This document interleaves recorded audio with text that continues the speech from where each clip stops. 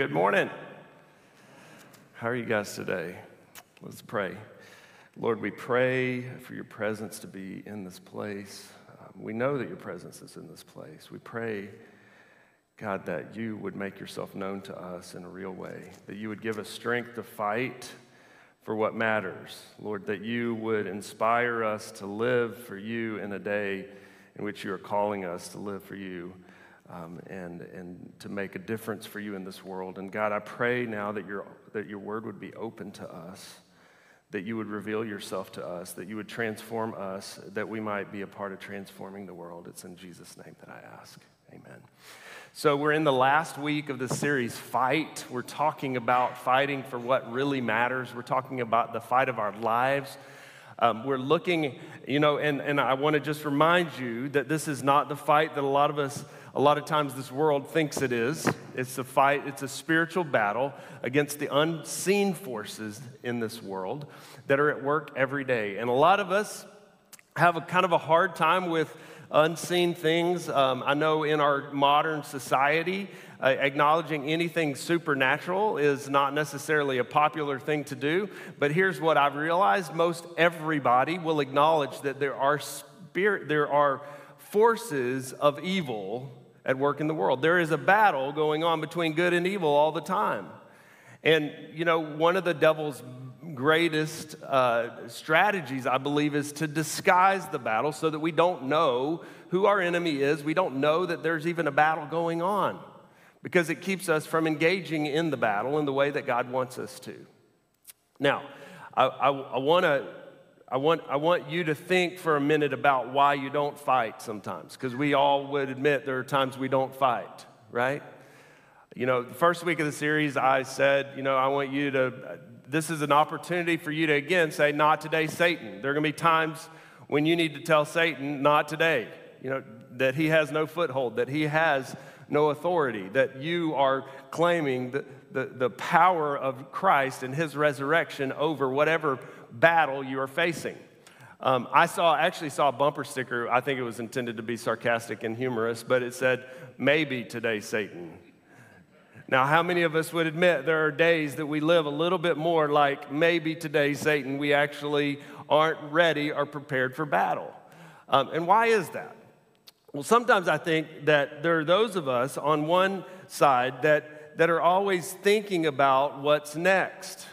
And always thinking about how to achieve more, and we're driven, and we've always been that way. And what happens? You're after the next thing always, and when you get something, then it's the next thing, and the next thing, and the next thing. Anybody relate? And at some point, you come and you start, and you stop, and you look around, and you say, "Well, what's next?" And there's this feeling of emptiness that you arrived and you got that car, or you got that house, or you got that promotion, or you got that relationship, and you thought it was going to make you fulfilled, and you got there and you realized that it left you still empty. And you're asking, what's next? There are others of us, maybe a little bit of an underachiever. And it's not, listen, if you're an underachiever, it's not usually that you just said, I don't really care. A lot of times what happens in life is we start out with good ambition and good intentions, and we go after things, and we have setback after setback after setback, and there are things out of our control, and there are other people that impede our process, and it feels like we will never win the battle. There are too many obstacles, too many enemies, there's too much stacked against us, and we feel like we will never win the battle. And we think, what's next again, right? What's the next thing that's going to prevent me from, and you feel inspired and you come to church and you pray and you read your Bible and you look around and you say, every time, there's somebody or something coming against me. Well, I'm going to challenge you that I think in both cases, we've got our eyes set on the wrong idea, or the wrong end, or the wrong goal, that the fight is not a fight to get us to a comfortable place, that the fight is not a fight to win in such a way that we'll never have to fight again. What is it about us that we feel like life should be easy? This is not the goal. The goal is to fight for what matters. And what does matter? What does the enemy want most of all? That's what I want to focus on this last week. What does the enemy want most of all? What is his strategy for winning the battle? His strategy from the beginning has been to scatter, to separate. And God's desire is unity. From the very beginning, God's desire is that we would be one with him, one in relationship to him, and one in relationship with others. Friends, that is the end goal. That is what we are fighting for, is this relational wholeness. And see, that, friends, is not always obvious in our circumstances, is it? There are plenty of people all through Scripture and through history who have endured challenge and who have endured and persevered through very difficult things, and yet still kept hope and peace alive because they stayed connected to God even in their difficulty. What does the enemy want? The enemy wants to rob, kill, and destroy. The enemy wants to separate. And Jesus came to bring us life and to bring us back to God. And he prayed for this. This was his prayer. As the disciples were gathering and he knew that he was going back to the Father, he had this time of prayer where he prayed for the disciples. And I love this about this passage in John chapter 17, because he prays not only for the disciples that were around him that day, but he also prays for us even today. And this was his prayer. I do not ask for these only, the ones around him. I do not ask for these only, but also for those who believe in me through their word. That's us. That they may be one. The glory that you have given me, I've given to them. That they may become perfectly what? Perfectly one. So that the world may know that you sent me and loved them, even as you loved me. You see, ever since evil and sin and brokenness and scatteredness entered the world, ever since, God has been working to redeem, to restore oneness and wholeness in relationship with us and to bring us back into relationship with one another. Now, oneness is not uniformity. Oneness is not uniformity. Oneness doesn't mean that we all look exactly the same, or that our personalities are the same, or that our tastes are all the same, or that we even see the world all the same. Oneness means that we're in harmony in relationship with one another, though. That we can walk hand in hand and hearts together with people who are even different than us and have different life experiences than us. Why? Why does God design it that way? Because God's ultimate purpose is his will and his work of bringing the whole world to know Jesus. Notice in his prayer, in this prayer, and in Paul's prayer in Ephesians 4:3, that this admonition to the early disciples was about oneness, not because they were all supposed to look like each other, but because they were supposed to be on mission with one another in the world. There was one mission: to bring people back to Christ. This purpose of unity is that all people might know who Jesus is. Takes us back to John 3:16, the most memorable verse in all of Scripture. For God so loved the world that he gave his only Son, that whoever believes in him should not perish, but have eternal life. Friends, this is worth fighting for.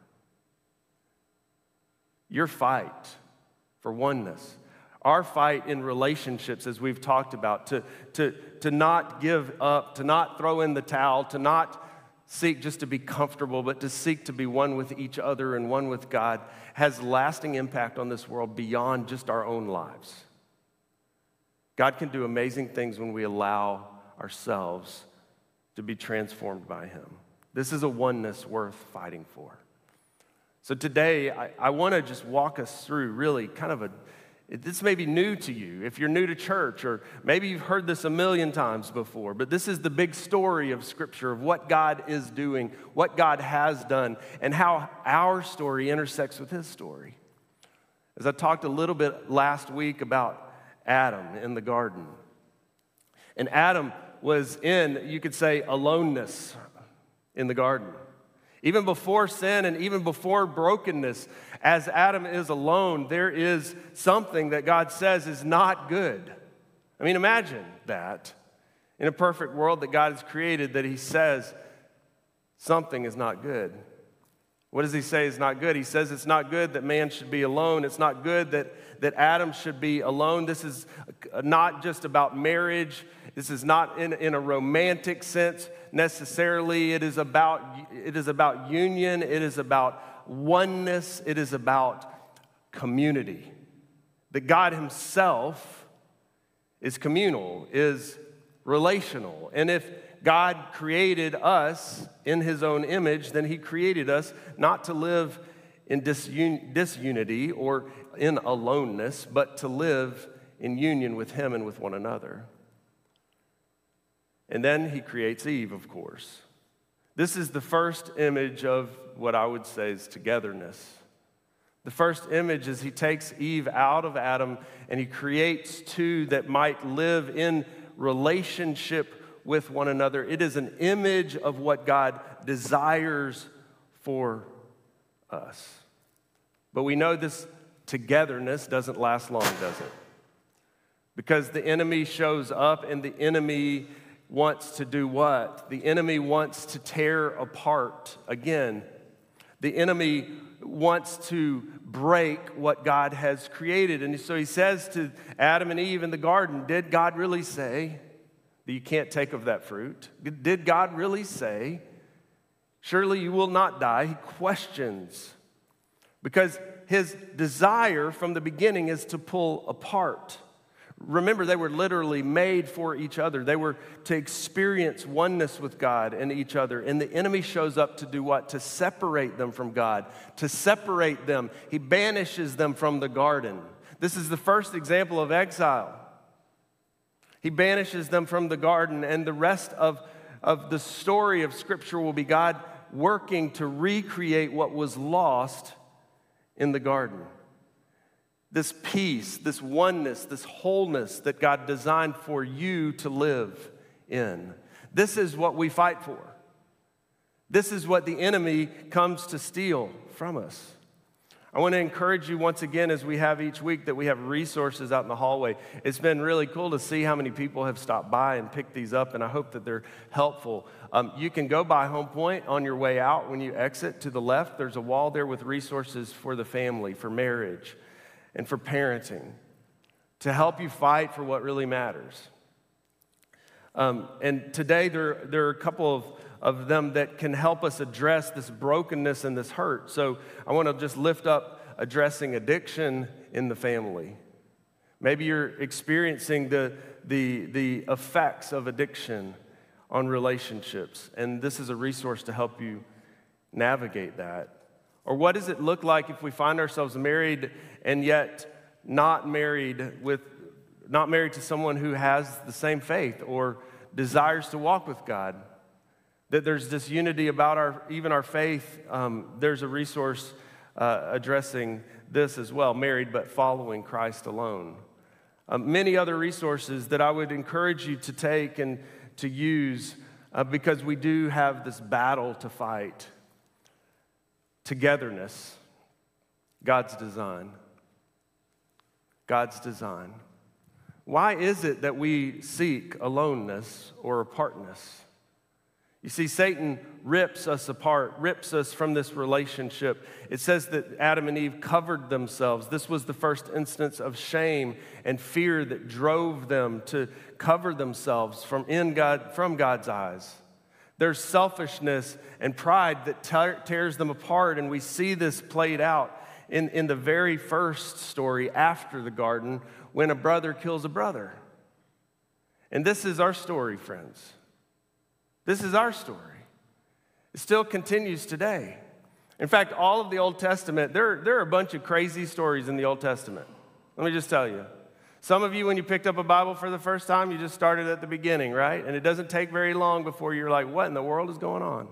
This is a mess. You see, when we read the Old Testament and we read all of these stories and we expect people to be perfect, we are disappointed. When we think that the people of the Old Testament are the ideal, we will be shocked because it's anything but ideal. In fact, what I would say to you is the Old Testament is a string of people trying to make things work again, trying to do what Adam couldn't do in the garden, and trying all sorts of ways to fight back together what was broken. And it doesn't work. It's still part of the story, friends. In fact, I think one of the best ways we learn, right, is with bad examples. Well, that didn't work, and that didn't work. Maybe there is one to come who can make this work. I heard someone say one time that you can never be considered a complete failure as long as you can be used as a bad example. I'm not sure about that. It's probably true, though, right? There are lots of bad examples of fighting for unity, fighting for oneness, and all of the chaos that ensues littered through the Old Testament. In fact, that's what the longing is all along. And this longing is not achieved until the cross. When Jesus comes and he says, I'm going to fight to bring you what you could never do for yourself. What Adam couldn't do, the second Adam does. What we cannot do in our own strength to fight for unity, Jesus does. He brings us togetherness again. Jesus brings us back together in relationship to God. I love that this image, so many images we see Jesus alone on the cross, which is not an accurate depiction of what was actually happening. That Jesus, even in his death, was not alone. He experienced a deep sorrow and a deep mourning, and he cried out to God, and he, on the cross says, Father, why have you forsaken me? And a lot of people misunderstand what's going on when he says that, because he's actually quoting. You can see, if you follow his words on the cross, you can see that he's reciting the Psalms from memory. And he's reciting one of those Psalms of David, but he knows, I believe he knows that even in the darkness, even in that darkest moment, that God has not abandoned him or forsaken him. In fact, he's come, and what he's doing and what he's willing to do are to undo all of the effects of everything that's come before. And so the brokenness that you experience, the brokenness that you know, the scatteredness that you know, God will redeem even that for good. There's a story in the book of Acts, right after Jesus is crucified and resurrected again and back to life, that God shows how he's going to now work to fight through his people. Friends, he initiates the church for this fight. We are to be one together so that we can go into the world and be in mission as one. And so in Acts, the day of Pentecost, we call it, when the Holy Spirit came upon the church, and they began to perform miracles and began to preach boldly, and people began to come to a faith in Christ. And this movement is taking off. And there was one who was said to have been the greatest agitator of the early church. His name was Paul. He was to become, his name was Saul. He was to become Paul. And it says that he was breathing these murderous threats against all of God's people. But God transforms him radically on the road to Damascus. And he does a work in him to change him. But earlier in his life, and I think this was the transforming moment of his life, of his faith. Because there was a guy named Stephen. Remember, early after Pentecost, there was a guy named Stephen who was serving, who was a leader of the church. And Stephen was brought and caught as a Christian. It was, they were going to stone him. And it says that Saul is there in the crowd and that he's bearing witness to what's happening, and he's even endorsing what's happening. And Stephen just cries out and looks to heaven, even as he's being killed, murdered. Even, talk about, it seems that he's lost the fight, right? But in that moment, the way that he looks to heaven and the way that he is full of the Spirit, as the book of Acts relates, shows that there's a oneness even in this brokenness.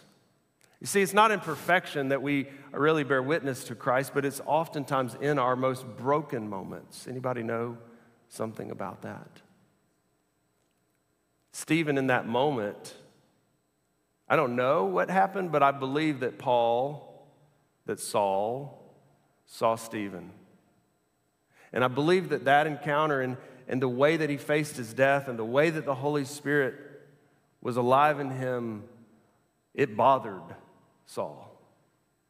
Until one day on that road to Damascus when Jesus appeared to him and called him to come and follow him, and his life was transformed, and he went from being a persecutor of the church to being the greatest leader of the early Christian movement. What might God want to use in your life? Because even when the enemy tries to scatter, God has a way of redeeming it.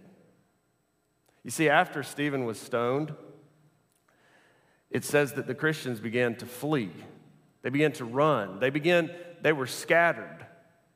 And what the enemy meant for harm, God actually used for good, because as they scattered into all parts of the world, they began to share the good news of Christ with the world. And because of this, the world was changed. Because of this, the faith in Christ and the movement of the early church spread throughout all the world. You see, when we see the whole picture, we can see ourselves in the story. We can see from aloneness and those moments when we choose isolation because we don't want to fight, because we're afraid of the fight, because we're afraid to make ourselves vulnerable enough to live in relationship. We can see moments of aloneness, but we can remember that God has made us for togetherness. And it reminds us of our brokenness, and it reminds us of the enemy who wants to separate us, who wants to pull us apart. But most of all, it reminds us to fight for what matters, because Christ came to redeem. He came in victory over the grave, and he came to give us life again. This is a picture of what we call atonement. The word atonement's a big theological word, I know, but I love if you break it down, what is atonement actually if you spell it out? It's at one-ment. That's actually what it means to be at one with God, that God has created you, friends. God has not created us to just experience a dry religion, a dry, meaningless religion where we just walk through a bunch of rules and follow a bunch of rules and hope that at the end of the day we're good enough to deserve his grace. Listen, God made you to know relationship with him, to walk in oneness with him. And yes, there is one who came to separate us, but he will not win because Jesus has overcome. This is the good news of the gospel, friends. And I want to invite you into a time of prayer as the band comes up to close us out this morning. I know that all of us face brokenness. All of us face a battle. All of us face separation. All of us have experienced disunity. All of us have known what it is to be pulled apart from God or to be pulled apart from others. And I know that there are some of us in this room who might even be experiencing some of the effects of that brokenness this morning. Maybe for you, it's a struggle with an addiction. Maybe for you, it's a broken relationship that you wish you could mend. Maybe for you, it's a harmful relationship that you don't know how to let go of. I don't know where you are or what the fight is. Maybe it's a child who's wandered away that you're longing for and praying for. But I believe in a God who brings us back together. I want to invite you just to bow your heads right where you are. You were not created to live in isolation. You were not created to live alone, but we were created to live as one with God and one with each other. And right now, I want to just pray over you. I want to pray that wherever you are, wherever there is discord or division or scattering or persecution or doubt or fear or isolation, I pray in the name of Jesus right now over whatever that is for you. Whatever has you scattered or separated or apart. I pray the victory of Jesus, his power over the grave. I pray that over your life right now. Jesus, by your power, would you come again? By your power, would you rain your Spirit down upon us this morning? Lord, would you bring us back to you? For some of us in this room, it might mean that we've been wandering too long, that we've turned our backs on God. I pray that today would be the day that you turn around and come back. For some of us, it's a relationship we wish we could fix.